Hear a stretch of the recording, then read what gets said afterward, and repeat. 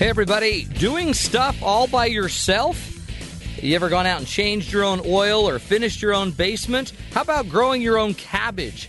Why is it all so satisfying? We'll find out next on The Matt Townsend Show.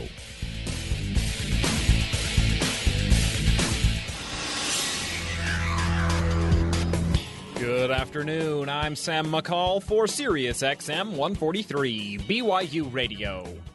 NASA's latest Mars mission has successfully landed an SUV-sized rover on the planet's surface, and their efforts have earned the praise of President Obama.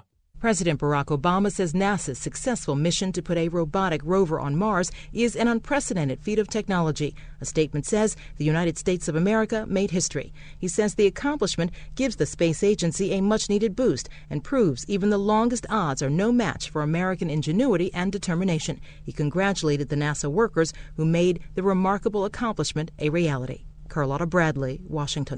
While President Obama is praising NASA, Mitt Romney is celebrating a success of his own as the campaign cash donations from last month have been reported. It's the third straight month that Mitt Romney and the Republican Party have pulled in the most money. Romney and the RNC say they raised $101 million last month. That's a third more than the $75 million that the president and the Democratic National Committee raised. The Obama re-election campaign says 98% of its money came from people who donated $250 or less, with the average donation about $53. The Romney camp says 26% of its money came in donations of less than $250. Jerry Bodlander, Washington. Officials in Congress and at the White House are supporting a measure that would make Olympic athletes' winnings tax-free. There's legislation in both the House and Senate that would exempt from taxes the cash prizes that Olympians get for winning gold, silver, and bronze medals. White House Press Secretary Jay Carney says the president backs the effort and would sign the measure into law if it reaches his desk. To ensure that we are doing everything we can to honor and support our Olympic athletes who have volunteered to represent our nation at the Olympic Games. The prizes run from $25,000 for a gold medal to $10,000 for a bronze. Jerry Bodlander, Capitol Hill. One athlete who would benefit from that legislation is Gabby Douglas, who already has 2 golds, but she had less success competing on the uneven bars. Gabby Douglas wasn't expected to medal in the uneven bars, and any chance she had ended when she stalled on a handstand. Douglas, already with 2 golds, finished 8th out of 8 competitors. The gold medal goes to Russian Aliyah Mustafina, who caps an impressive comeback from a knee injury. It's Russia's first gold in women's gymnastics at these games, and Mustafina adds it to her team silver and her all-around bronze. Silver goes to Britain's Beth Tweddle, the bronze to China's Hei Shin. John Klobuchar, London. You're listening to BYU Radio on Sirius XM 143. I'm Sam McCall.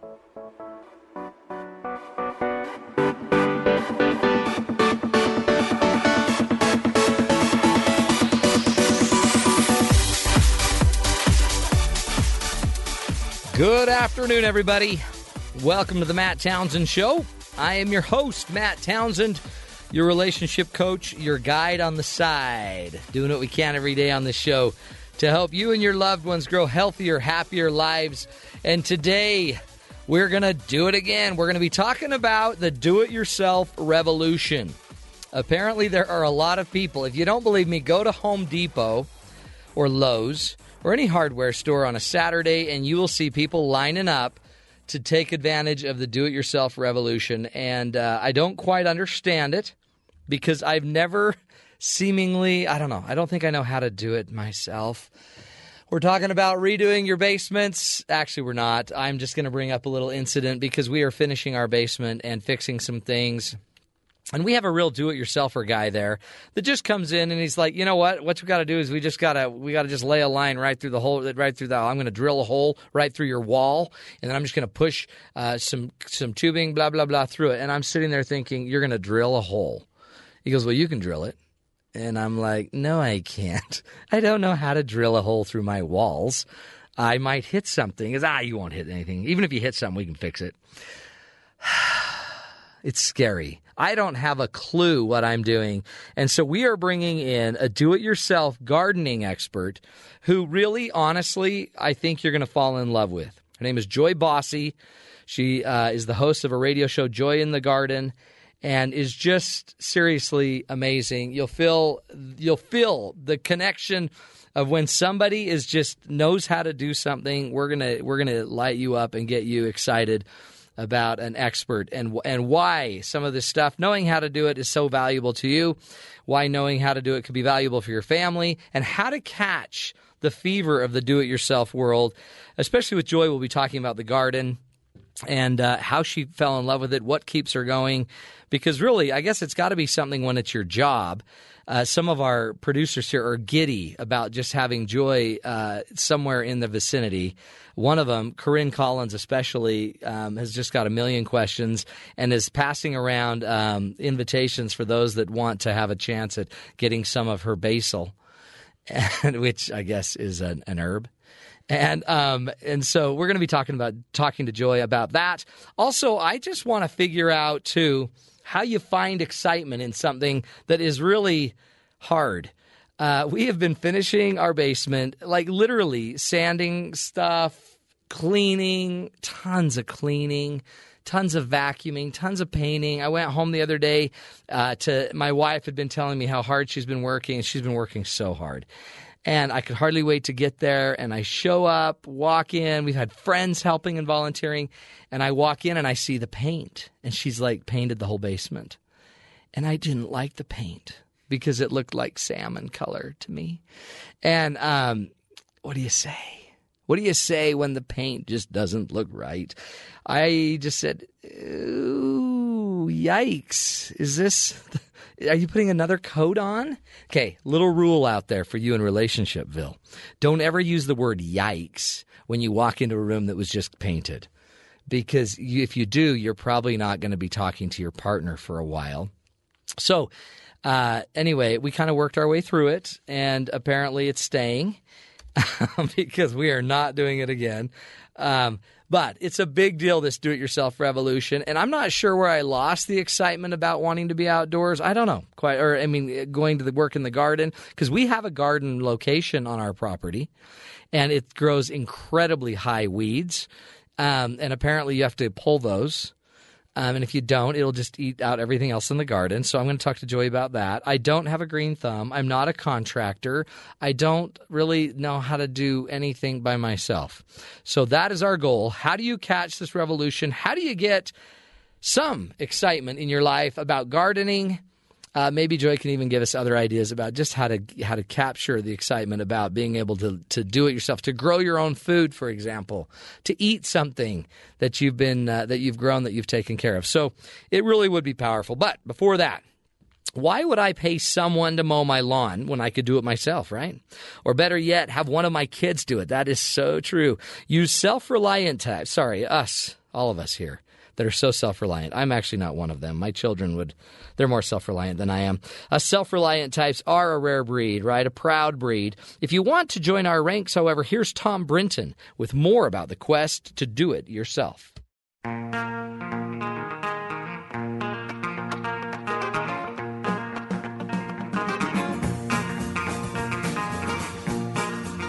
If I had a hammer, I'd hammer in the morning, I'd hammer in the evening, all over this land. Since the invention of the hammer, people have looked at things and thought to themselves, I could build one of those.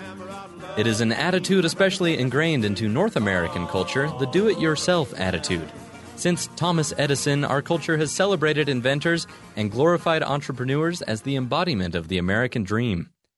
To be a self-made man has traditionally been the highest honor one could achieve. Then somewhere along the way, we got lazy. People decided that when one of their appliances broke, they wouldn't try to fix it, they'd just go buy a new one. Much of it has to do with the ever-increasing technology barrier. Bust open a washing machine today, and it's all circuit boards and LEDs. We know how to work things, but we don't know how things work.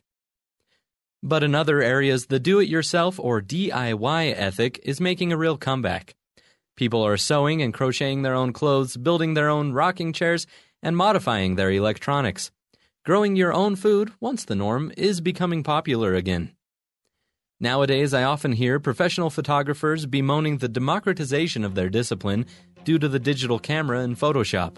Recording engineers complain that too many people try to produce their own music as well, often with less than stellar results. Well, the fact here is lots of people don't want to build a better mousetrap, they just want to build their own mousetrap and do it for a lot cheaper. The satisfaction that comes from building things with your own hands and in your own way is undeniable.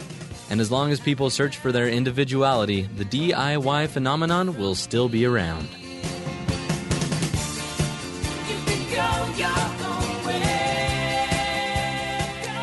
Good work, Thomas. Again, he does it. And you know what? This do-it-yourself thing, I think it's here to stay. It's getting expensive, as we all know, to make things work. It's getting more complicated. I'm sitting there trying to take a switch off of at my house, a light switch. I'm like, how hard could that be? I mean, there's just electricity running through it. So I took the switch off, pulled it out, and I see sparks sparking inside. So I'm like, well, that's dangerous. So I just put it back on. What could be worse than having sparks on the outside when they could be on the inside of your walls? Anyway, went down and told my handyman that. He's like, yeah, you're not going to want to, we now got to fix that for sure. I'm like, okay, well, you're how much an hour? I think we'll just do that. We'll just pay you to go do that right now. So we're bringing in Joy Bossy, who really is a pleasure. We're going to bring her in after this next break, and we're going to pick her brain about how do you get enthusiastic, how do you get excited about a garden, about taking on a do-it-yourself project. She does a lot of, there's a lot of stuff you can do outside in your yard with your deck, and I just on television and radio, Joy, I'm pretty sure, has done it all. Everything you'd ever want to do outside to make your house look prettier, your yard look prettier, your lawn look more beautiful. We'll be getting to that with the enthusiast Joy Bossy after this right here on the Matt Townsend Show on Sirius XM 143 BYU Radio.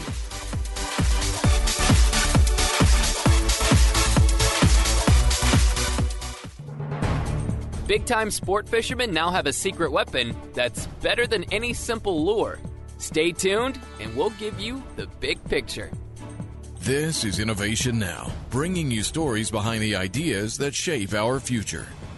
The captains of ocean-going fishing boats have long known that flocks of seabirds herald a feeding spot with lots of fish nearby. But thanks to technology, the scale of that relationship has changed, and the birds are now hundreds of kilometers overhead, as in satellites. Thanks to NASA technology transfer programs, data from EOS, or the Earth Observing System of Satellites, is used by commercial services to show anglers the most likely ocean areas for successful sport fishing. EOS satellites collect raw climate data. The Short-Term Prediction Research and Transition Center at Marshall Space Flight Center, nicknamed SPORT, then distributes EOS information on ocean surface temperatures and the amount of chlorophyll present in different locations. People normally associate chlorophyll with plants on land, but plankton use it as well. That plankton in turn feeds progressively larger fish all the way up to the big guys, tuna, sailfish, and tarpon. The satellite data can help hone in on favorable fishing grounds in 2-kilometer patches across whole oceans, turning fish stories into trophy catches. Innovation Now is produced by the National Institute of Aerospace through collaboration with NASA and is distributed by WHRV. BYU Radio is your home for Cougar sports, and after each weekend's action, don't miss True Blue. Each week, join host Dave McCann and the entire True Blue team as they bring you highlights, analysis, and interviews from all the major BYU sports. New episodes air every Monday at 8:30 p.m. Eastern Time, with repeats Tuesdays at 12:30 p.m. and Wednesdays at 6:30 p.m. Here on the home of Cougar sports, Sirius XM 143, BYU Radio.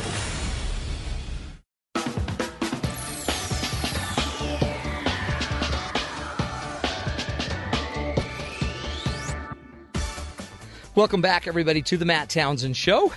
We have got a special guest, a highly trained professional. A media professional is in the room with us, the studio with us. We are going to bring on now Joy Bossy, who is, if you lived in Utah, you'd know Joy. Everybody knows Joy. She is the host of her own radio show on KNRS in Utah called Joy in the Garden. She also does TV with Good Things Utah. And she's written a couple books. We'll get to the books as well. She's got a degree in botany and taught labs at Brigham Young University here where we're broadcasting from. She also has a career that she's worked in nurseries and on television and radio. She is the queen, and more importantly, she's full of joy. Joy Bossy, thanks for being here. Oh, my pleasure. Absolutely my pleasure, Matt. Seriously, I just think, and I've listened to you a long time, and I don't even like gardening. I just like to hear your stories, and I love your stories about just like, oh, the temperature. Like, the temperature's getting there, and I'm starting to get antsy to get something in the garden or to get something out of the garden. You've got such a great spirit, and that's one of the things we want to bring up is why is it – and we've got to do a little bit of a little story we want to play first. But I want you thinking while we do this little story, I want you to be getting ready to answer one question. Where does all the excitement come from? Because I've yet to find it.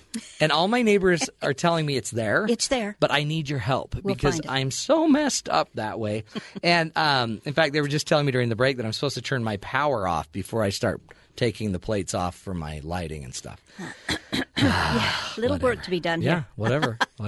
Okay, so when a person thinks about sustaining or do-it-yourself projects, the word gardening comes to mind. I like tomatoes as toppings on salads, sandwiches, even diced up with some onion and sprinkled onto a hot dog as a tasty ketchup alternative. But have you seen produce prices? They're just plain expensive. $3 bottle of ketchup gives me enough squirts to eat hot dogs for 40 days. Now, I could eat $3 of tomatoes in just one meal. So since we're on a DIY kick today, I decided to be cheap and grow my own tomatoes. Now, I don't own any property, so I got onto Craigslist and found the cheapest lot in town. Too small to build a house on, so I got it for a steal, $45,000. My own 6,200 square foot piece of agricultural gardening heaven. Now, it does have a parking lot on it, so that's got to go. Another $5,000 to a demolition contractor to haul it away, leaving me with flat, ready-to-till soil once I buy the tiller. A 2006 Bobcat skid steer loader with roto attachment. That's about another $7,000. Seed, another $30. Fertilizer and pesticides. Then the cost of water. Not cheap in August in the Rocky Mountains. And I'm going to need to take a lot of time off work to make this a success. So add in lost wages. Sounds expensive, but when all is said and done, I wind up with this big table full of tomatoes, which I eat 2 a day for about 2 months before the rest go bad and I have to throw them all out. Oh yeah, add in city garbage fees.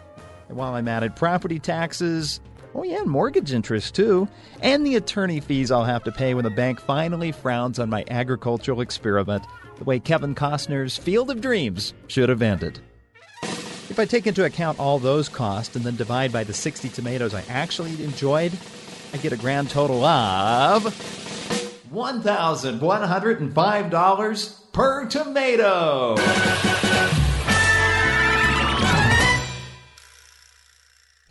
See, that's just messed up. Saving money is probably not the reason you go into fresh produce. No, no. But okay, so what would it take you to make a tomato? Because you are the master. You mean like the one I had for lunch? Yes. Oh, I bet it tasted so good. Oh, it was so good. In fact, it was 2 different kinds. I was trying a new kind to compare, and my old favorite one. But it's always good to try a new one. Now, money saving is rarely going to happen. Now, it can. Yeah. It can if you already have all the canning material, you know what you're doing, and you have sufficient space to actually get more than 2 zucchini at a time, or something like that. Like my neighbor that has 5,000 zucchini. Yes, and the whole neighborhood. That's right. We all celebrate. It's great. Except at a certain point, everybody turns their lights off at night and pretends they're not home. Keep your zucchini away from here. So money is not necessarily. I'm not sure it's even on the list, Matt. I really don't think it is. But there are a lot of things that are high on the list. Yeah. Let's put taste right up there at the top. See, a garden tomato, seriously, with a little salt and pepper. Yeah. You hang a salt shaker out in the garden, so you can just eat it right there while they're warm. Do you do that? Oh, yeah. In fact, we even have a picture of one in one of our books. Love it. But, potatoes fresh out of the garden taste almost as good. Do they really? In comparison to those old things in the grocery store. So there's taste. Yeah. Then there's nutrition. Yeah. Because our produce anywhere in the United States has traveled roughly 1,500 miles to get to your grocery store. Yeah. And that's average. Yeah. Okay, so that's in the back average. of some truck. Yeah, and they have been modified in a way that they ship well. And when you modify to ship well, you usually genetically dump things like flavor, taste, yeah, and consistency, texture. So flavor and nutrition right up there. And then there's the safety factor. Yeah, tell me about that. Yeah, because that seems really important now. It is, and it has been heightened in the last 5-10 years. Yeah. Everybody now can say E. coli and salmonella. Totally, because of the spinach outbreak, and all that of stuff. the different ones. Yeah. And you know what you put on there. Oh, yeah. All right? You know exactly what went in there. So it isn't just the disease organisms. It's how many pesticides have gone on these crops. And when we say pesticide, it means kill anything that you don't want. So snailicide, molluscicide, insecticide, herbicide. Oh, my heavens. Peopleicide. Yeah, totally. These chemicals have been linked to more things than I would even like to think of. And to be totally free of them is impossible. See, Joy, that, though, is... So it's almost like, okay, so that's where the extremes would go, is like, I don't want to be unhealthy, but those are just general fruits, no pun intended. Those are the fruits of gardening, right? How do you get, like, the front end of that is the spirit to want to do it? I guess that's where you're going. Yes, and once you get this impetus to say, I betcha.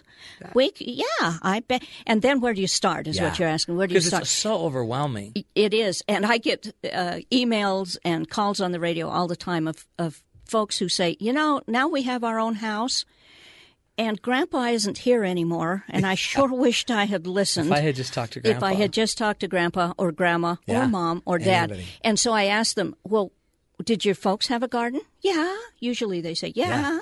Well, did you learn anything there? And then they get stone-faced. Yeah, how to pull weeds. I know, everybody's the weeder, right? And that's what turned them off. Exactly. So my message to parents or those who are going to be parents is, for heaven's sakes, don't use this as punishment. This is not a gulag you're sending them to. Or you're going to never have a garden again. You'll never have a fresh tomato ever again. You will, but you have completely deadened a generation to that happiness that can come in a garden. And so I'm very much aware that you can turn it off, maybe even before they recognize it was turned on. I think you're right. So where we start is with the realization that life is in the garden. I love that. And there is a therapeutic level when you touch soil. Now, not dirt.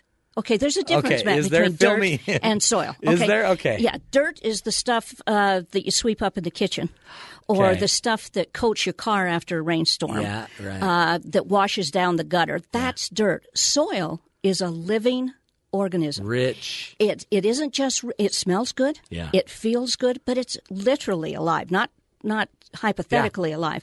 The number of organisms contained in just a cubic foot of soil, it's enough to boggle the mind. So you treat it like a living thing.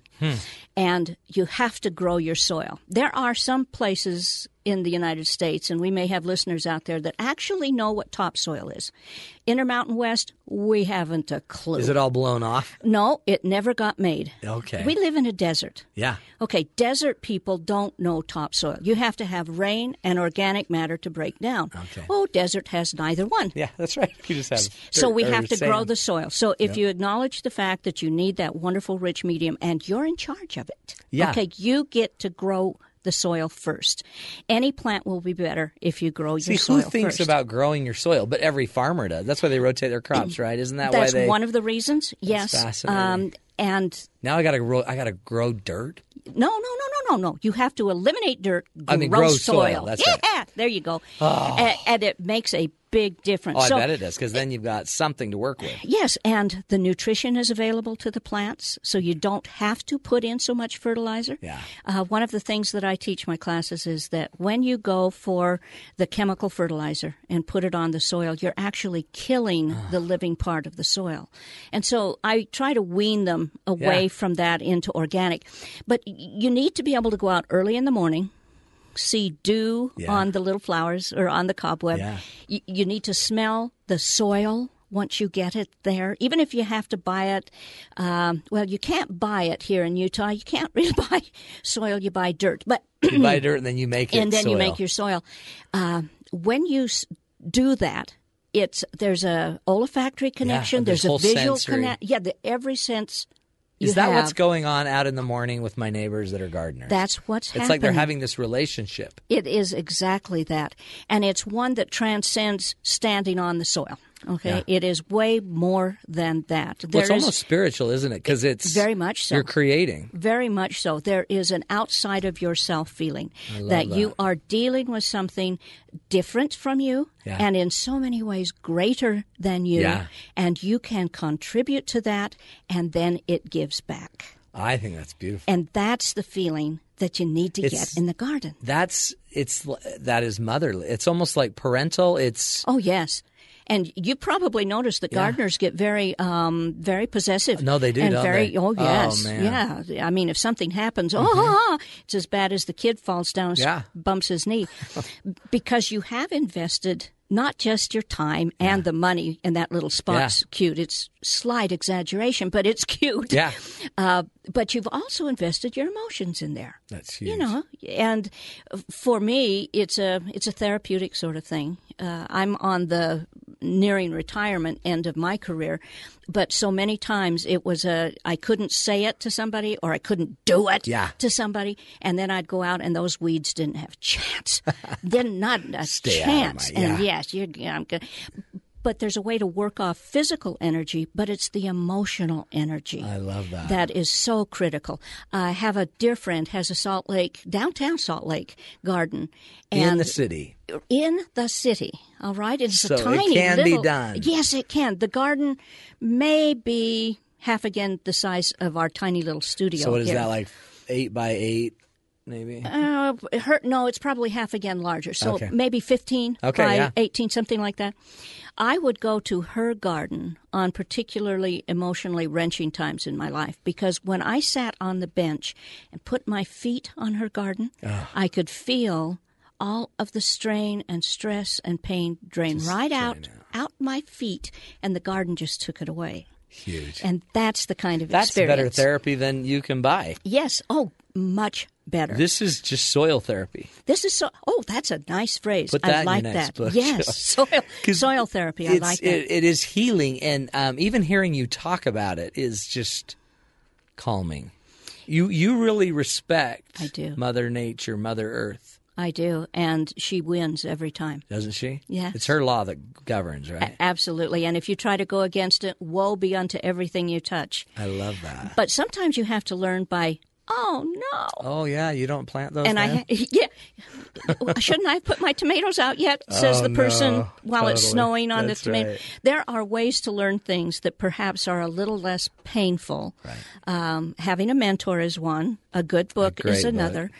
Every community in the United States has somebody that's teaching gardening to folks. Yeah, and they're usually passionate. You know what I mean? Oh yes, you have to be. But Matt, you have to be. This is not a formula chumps. Sort of thing. No, this is you have to feel it. And you can go at it from intellectual or spiritual or with so many different levels of it. When we come back, Joy, we're going to pick your brain more. Mm-hmm. And I want to know more how you engage, how you create the spirit of it, how you get into it, where should we begin? And everybody, if you're listening, go to joyinthegarden.com. Is that the best place to find out about you? That's the best place to find out about me, yeah. And we're going to be giving away a couple of Joy's books by the end of the show. But don't miss this chance to learn more from this incredible woman. She knows joy, and it's not just her name, but she knows joy and can find it in Mother Earth and the garden. We'll have her back right after this on the Matt Townsend Show on Sirius XM 143 BYU Radio.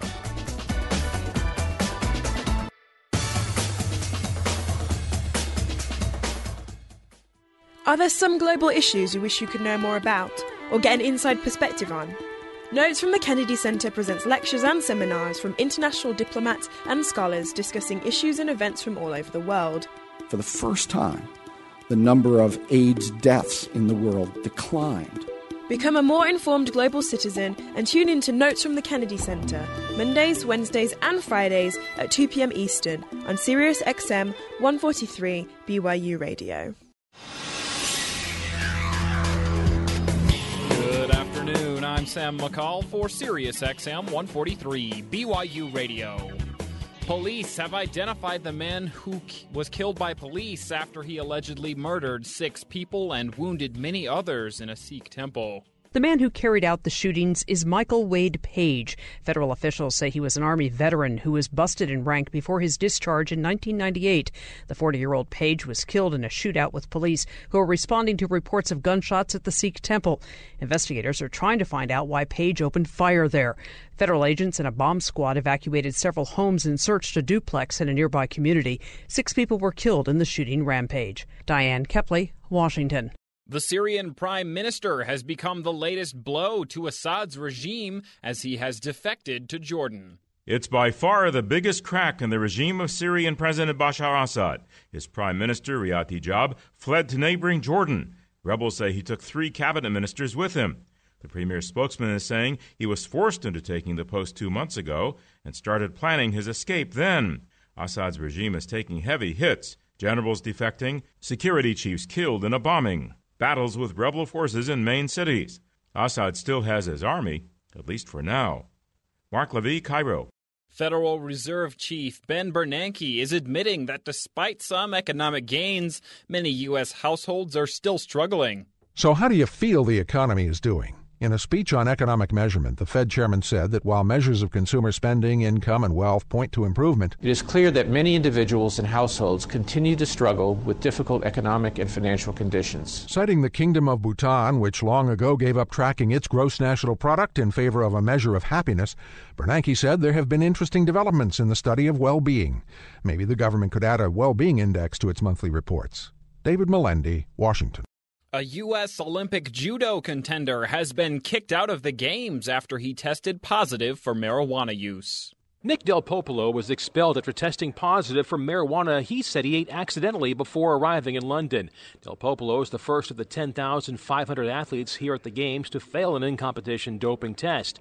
His case is the 5th positive test for a banned substance reported by the IOC since its official London Games testing period began in mid-July. The IOC says it disqualified Del Popolo from the men's 73-kilo class, where he placed 7th. He apologized to the U.S. team, acknowledging in a statement he was, quote, embarrassed by this mistake. John Klobuchar, London. You're listening to BYU Radio on Sirius XM 143. I'm Sam McCall.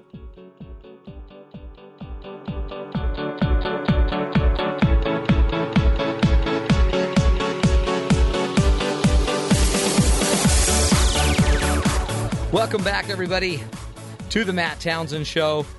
We are talking with Joy Bossy, gardening extraordinaire. She would hate all these great accolades, but she really has an incredible spirit, and we're gonna get into just some of her ideas, some of her ways of capturing the joy in the garden. But before we do that, we want to talk a little bit about gracious gardening. Now, Bryce, one of our producers, is not a gardener, but he ran into some statistical data that got him thinking. Look, I don't want you to take this the wrong way, but I'm about to rant. This is The Bryce is Right. All right, I'm going to be a little shorter than usual today. As long as we're talking about gardening, I had a few thoughts on my mind. Around the 1800s, the human race hit the estimated 1 billion mark, and that got this guy Thomas Malthus thinking. At that time and with those resources, the Earth would not have been able to support too many more people. Now, what he didn't accurately predict, the Industrial Revolution, which pretty much made everything better for everyone. Ever since that time, people have had the problems of overpopulation on their minds, especially as we keep growing and keep growing. We have a little more than 7 billion people, and about 6 billion of us have enough food. There's a billion that don't, which is not cool, but 6 out of 7 isn't bad. Among things that we compete for, there's food, which I'm not really going to get into for gardening, there's space, and there's water. For space, the human race standing could fit in the size of Los Angeles. We've got space. Water is another crucial one. About 1% of the Earth's water is fresh water. About 70% of that water is frozen in glaciers. The rest of that is for all of us to use. Other than the water that we use to drink, our agriculture also needs fresh water. So which plant in the U.S. is irrigated the most? Well, if you're thinking corn, you're completely wrong. It is, in fact, grass. That's right. We are using more of our water for a plant that we don't eat than for the ones that we do eat. So I haven't done the math on this because I don't have the time, but think about it this way. A garden is way less plant and therefore way less water than grass. So if you make a garden, not only will you be able to make food for yourself, you will also be able to save water if it takes up enough of a portion of your yard. All right, I'm out. And remember, don't forget to be awesome.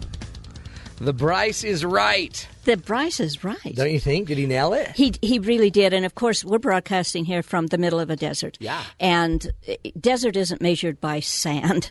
It's measured by how little water you get through the year. And I have to keep reminding people of that because we have a green grass fetish here. Right, we totally do. We have to have it. You compete for it. Well, it's you the only thing I can judge grow. it. You know. But he's right. There are things that grass does. It does it well. Yeah. But it should be relegated to spots where it needs to do that. Those interesting. things. Yeah, like what? Like keep the dirt off of your kids' feet. Okay? Good point. A place for kids to play where they won't track the mud in. A soft place so when they fall down, they don't break their head. Playground. It is a cooling area. It is literally through the evaporation cools things. Those things lawn does well. Yeah. But if the only time you walk on it is when you're behind the lawnmower, there are better things to plant there than turf grass. Yeah, like this, is that like xeriscaping? Is that all this other stuff? It can be. Not necessarily, but it can be. The water-wise planting has become the watch cry out here in the West. Water originally, when they got here, was critical, all along the Intermountain West. And it's fighting words when you start talking water don't shares. Mess with my water share. Because water shares are often far more valuable than the land. So we are caught in that water thing. Mm-hmm. But I have found that it's very difficult to shift that paradigm fast. And so you do it a little at a time. You explained that lawn and concrete don't live well together, so bring the grass away from the sidewalk and the driveway. Explain that weeds come where there's nothing else. So how about creating paths where you can keep the weeds down? Walkways. Much underused. I tell people, you want to make your garden look better? Double the walkway. Yeah, but it's less place to plant. No, it's more constructive place to plant and less weeds, which usually gets their attention when you say I like the weed idea. Less weeds. So the idea of a finite resource here, and we have more and more people coming in. Okay, well, there's a collision coming there, and we aren't going to be able to put it out much longer. And it isn't just the arid West. Right. The whole United States is facing the same thing. So let's use the water resource we have wisely. And lawn can be an excellent addition to the landscape. But to have all lawn with 2 feet around the edge and 3 trees, no. See, that's my backyard. Yeah, you just described my backyard. I've seen with several. With a big cement pad. With the cement pad, but, see, big cement pad, big lawn. Yeah. We're talking suburban sprawl here. But you don't have to have that much space to be able to have the benefits of the garden. Talk about Linus. Yes, my sweet Linus. He's my grandson. He's 7 years old, and he and I have been gardening since he was just a little under 3. Jeez. And the first thing we gardened with was herbs, so that he could learn the smell and the touch and the taste. And they've got a lot of that. Right? Oh, wonderful. And he could name more herbs when he was maybe 3.5 than most of my adult friends Have you heard of basil? I have heard of that. That's my new one today. The basil's a good herb. And you're quite right, it's an herb. Is it an herb? It's an herb. I knew it was an herb. Good on you. They told me that earlier. And it's one of the very, very favorites to grow. Around here, it's an annual. Okay. But it likes our hot, dry heat. Basil's a good one. Okay, that's where I heard it. Our second book, The Incredible Edible Landscape, talks about putting edible things into an existing landscape without totally redoing the thing. Yeah. You work into it gradually. So that in Linus's case, he has his own, he says it's his garden. His mom and dad help. But he has his garden in the backyard. And he's known about tomatoes. He's known about tomato hornworms. He's known about peppers. He knows how to plant onions. All of this in a tiny little garden in a very small yard in Pittsburgh. And every time they dig up pieces of coal. Do they? Yeah. Coal so they have mining Pittsburgh. Yeah. So he has a little pile of his coal. But you don't need the quarter acre to be able to produce food and get all of the emotional and spiritual benefits from gardening. Yeah. In fact, you don't need ground to do that. So you can, they have these elevated gardens Containers. now. You can put them in houses, right? Yeah, houses. Or windowsills. And there brings us to the second restriction. Okay, water outside is a very limiting resource. Inside, it's light intensity. Yeah. Things that we think are very bright are really quite dim from the plant kingdom. But there are so many containers you can use. Little gardens work well. Movable gardens work well on wheels that you can take out and bring back in. Oh, that's great. Yes, or move it from the sun on this side, and when it gets shady, then you move it over there. If you want fresh, healthy produce, you're going to be able to grow it. You're going to be able to grow it anywhere, as long as you have light and water. The source of soil, which in this case will be the potting soil, like you use for houseplants, and water. You can grow it. If you have a space where, you live in the basement, you don't get light. Right. Fluorescent lights will do it. Incandescent will not. Okay. LEDs will not. But fluorescents will. Mercury's, or that the compact one, thingy. Yeah. But a fluorescent tube will. You can get fluorescent tubes that are the right wavelength, and you can grow inside. This is only legal things, though, right? Well, some people branch out from there, but yes, I'm thinking honest tomatoes here. That's basil, things like that. But then you get to learn all kinds of other things, like, there's a blossom. Where does the pollen come from? Okay. And how does the pollen get to the blossom? Yeah, fill us in. Because, for instance, you're in your basement. You're in your basement. There's not a lot of bees flying around. I have a dear friend who starts his tomatoes in November, and inside, down in the basement, under the lights, and he will have them in blossom before Valentine's Day. Oh, my heavens. But he's figured that you can pollinate tomatoes with an electric toothbrush. You just have to have it go... Oh, and he just touches them all. And he just touches the stem. But then you teach your kids the birds and the bees. Yeah, carefully, but yes, you do. See, but all of a sudden, but if you try to liken the electric toothbrush to many other, the analogy's just not going to carry. No. But there are ways to grow these things. And even if all you grow is the tomato plant, or one little pot of carrots, or a single pepper plant, or radishes, because some people out there actually eat radishes. I think I'd like to terrible, meet them. but but there are ways to do this to fill all of those things we talked about earlier on, all of those conditions that improve our lives on so many levels. So it doesn't matter if you have a quarter acre or a 4x4 foot piece of dirt or one container. Yeah. You can do it. You can do it. You can do it. Joy, I want to hear from you on, because to me, there's this incredibly spiritual connection to Earth. Yes. That we seem to have gone away from. There's something. I mean, we're fairly connected to it back in our history. Yeah, and by necessity. We've moved away from it. What are we losing? What do we lose when we lose that connection? And what is the connection? One of the things I think we lose is the ability to empathize, to be able to see something that goes wrong and feel bad for it, and want to step in and fix it. Now, that is, at a primal level, something that we as humans should share. Oh, sure. But when all you have is hardscape and big, tall buildings and produce counters but there's no soil involved, then you become unto yourself. You're just a receiver. You're just a receiver. You're not giving anything. When you work in the soil, walk on real soil. Folks who live in the jungles of the downtown, the urban jungles, and have never been to a forest are going to have a hard time relating to this. But if there's a way to get them off the pavement into a living, growing, breathing forest of trees. To me, I have one bumper sticker, and it says, "Trees are the answer." Oh, great. It doesn't matter what the question is. Trees are the answer. We have lost that connection. We've lost that ability to extend ourselves.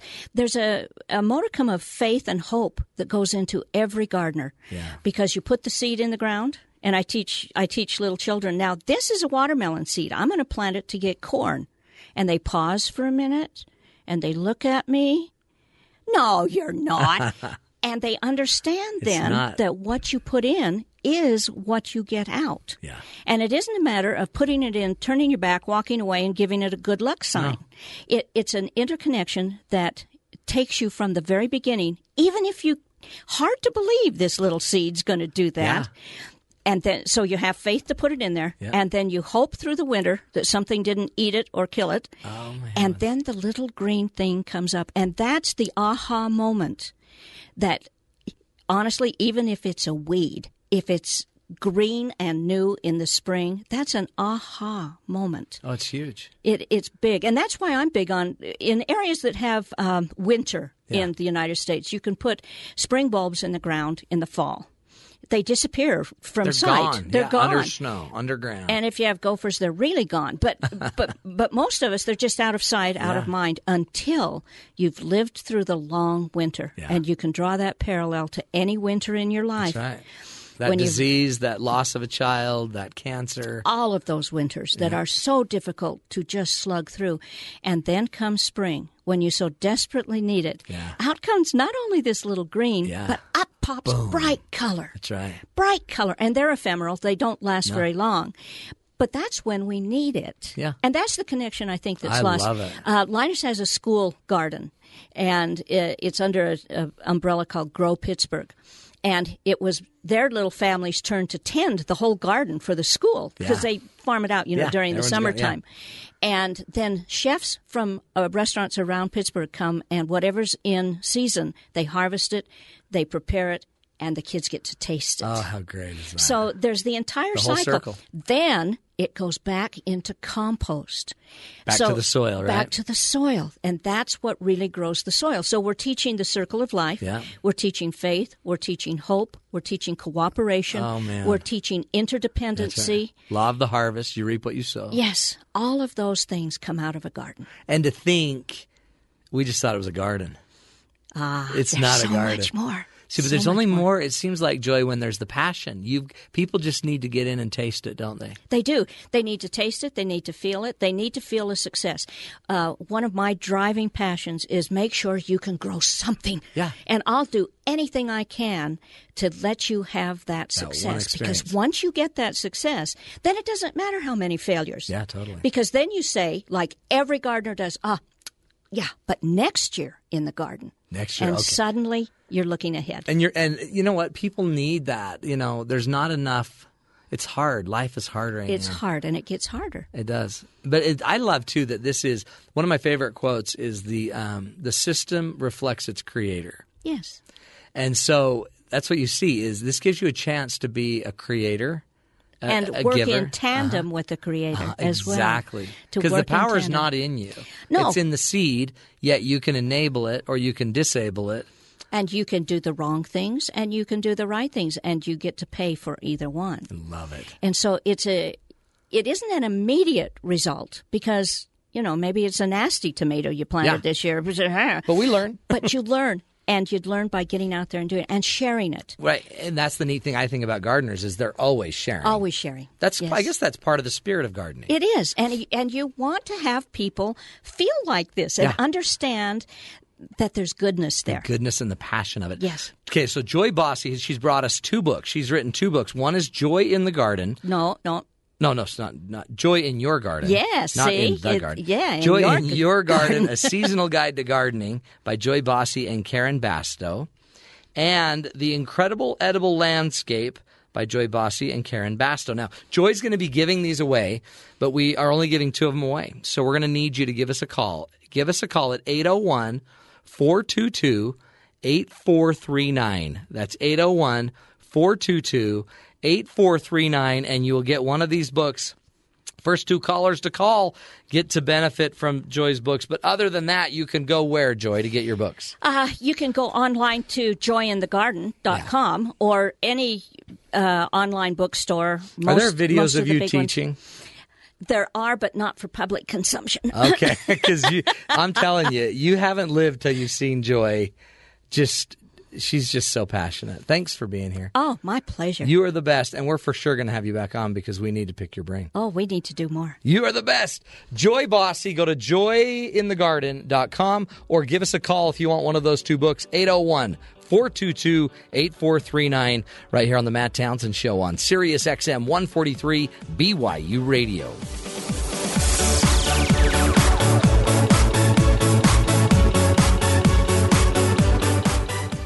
Connect with Matt on BYU Radio's Facebook page and Twitter at BYU Radio. The biggest ear on the planet brings galactic-scale challenges for computing. This is Innovation Now, bringing you stories behind the ideas that shape our future. People thought the Large Hadron Collider at CERN in Switzerland was a big project, and it is. So big, a side effect of building it created the World Wide Web as we know it today. So, is there something else coming that's as big as that project? You bet. It's the biggest ear for listening to space ever designed, called the Square Kilometer Array. Thousands of radio telescopes from 20 countries will be networked into one virtual dish. Construction will take over a decade, and it too will spin off life-changing tech as a side effect. The array will generate over an exabyte of data per day. That's a 1 with 18 zeros behind it, over twice the capacity of today's entire internet every day. The storage and computer power to process that has yet to be perfected, but when it is, it will make today's best computers look like stone tools. Considering how the web transformed the world, imagine the future spin-off uses for that transformative level of processing power. Just try. For Innovation Now, this is Buddy Rubino. Innovation Now is produced by the National Institute of Aerospace through collaboration with NASA and is distributed by WHRV. Visit us online at innovationnow.us.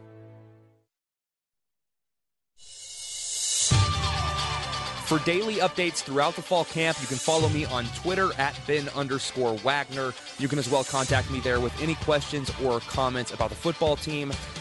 As well, don't miss the first episode of the new season of True Blue, which airs tonight at 8:30 p.m. Eastern Time, both on BYU TV and BYU Radio. Dave McCann and the entire True Blue team break down the fall camp so far. And I'll be back on Thursday's edition of the Sports Break with more news from fall camp. I'm Ben Wagner. Until then, your sports break is over. Kids, back to work.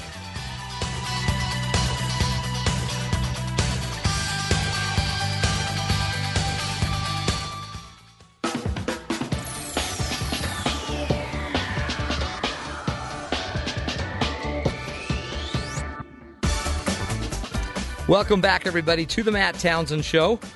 We've been talking about gardening. We had Joy Bossy from the garden here and just filling us in, giving us, I love her spirit. The excitement she has about something as simple as gardening, which is really not simple. It's very, very complex. As far as giving away the books, again, if you want to copy the book, we've already given one away to Mike from Maryland. Mike's one of our listeners that called into 801-422-8439, 801-422-8439, and he's already got one of those books. So we've got one more waiting for the next caller. Now, we've got to go to wrap up our show, and who better to wrap it up with than Jackie Tataishi, who's with us here from Highway 89, one of BYU Radio's shows.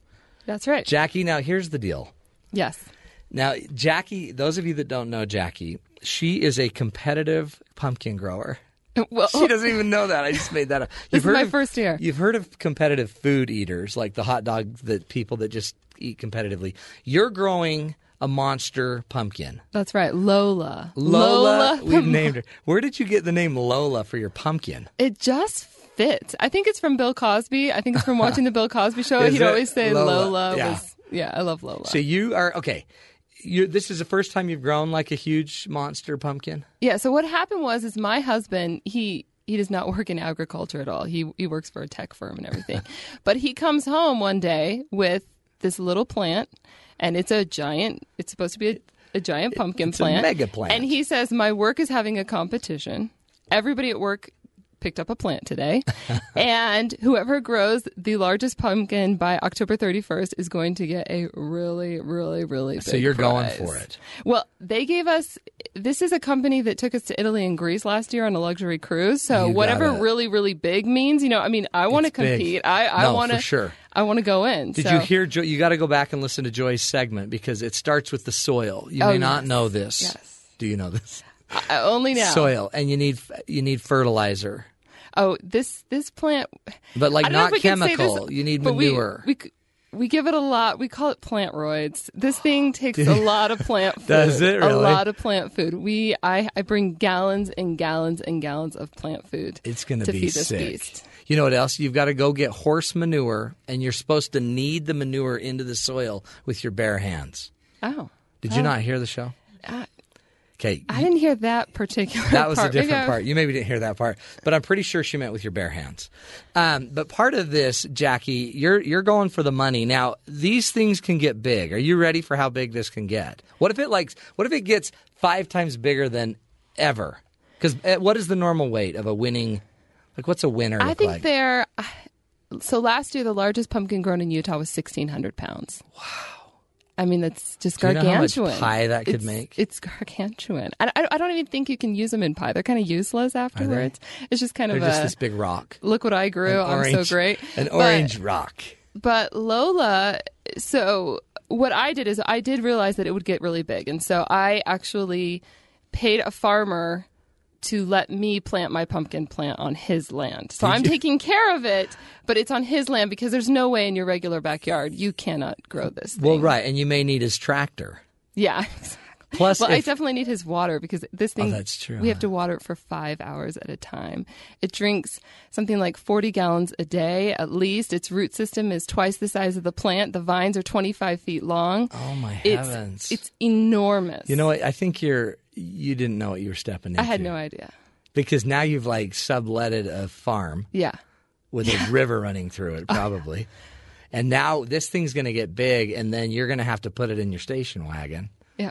How are you going to get it home? I don't know. It's going to be a team effort. What if it's going it to be just super fun? Okay, so what if it doesn't produce and it just ends up being, I don't know, like one of those little mini pumpkins you see on the table? So far, it's already beat the mini pumpkin, so Has we're it? okay. So Is so it at getting least I bigger? won't have that. I have to admit, I knew going into it, there's a good chance that this thing could just die at any time, and it may not get very large. But I just really wanted to be outside. I love growing things. I wanted to be out there watering and watch the sunset. I wanted to. You need to I talk wanted to give it a whirl. Have you been talking to it? I talked to it. Do you rub on it? You need to rub we aloe have date cream night on it. Did at you? the pumpkin. How and it's romantic, been great. though. It's been great. Is it bringing you guys closer together? Because that's what we talk about on the show a lot. Sometimes it brings us closer together. Other times, Have we had a pumpkin fight yet over Lola, the Only when unborn child? The Olympics is starting. Somebody's about to race against somebody else, and we're out there nailing in posts for the Oh, my windshield, the heavens. wind barrier, or something like that. Yeah. Oh, Jackie. So what's happened to us? I don't know. It's just Lola. a pumpkin. Well, I gotta commend you. I guess it seems like a lot for just a little. It's hey, fun. And if it doesn't work out for you, you can just go buy one. Yeah. No one would know. Well, That's cheating. I won't do that. Okay, Jackie Tata Ishii from Highway 89. We're gonna keep you posted on this incredible undertaking she's going after. She is going for the money, 1,600-pound pumpkin. It's gonna happen.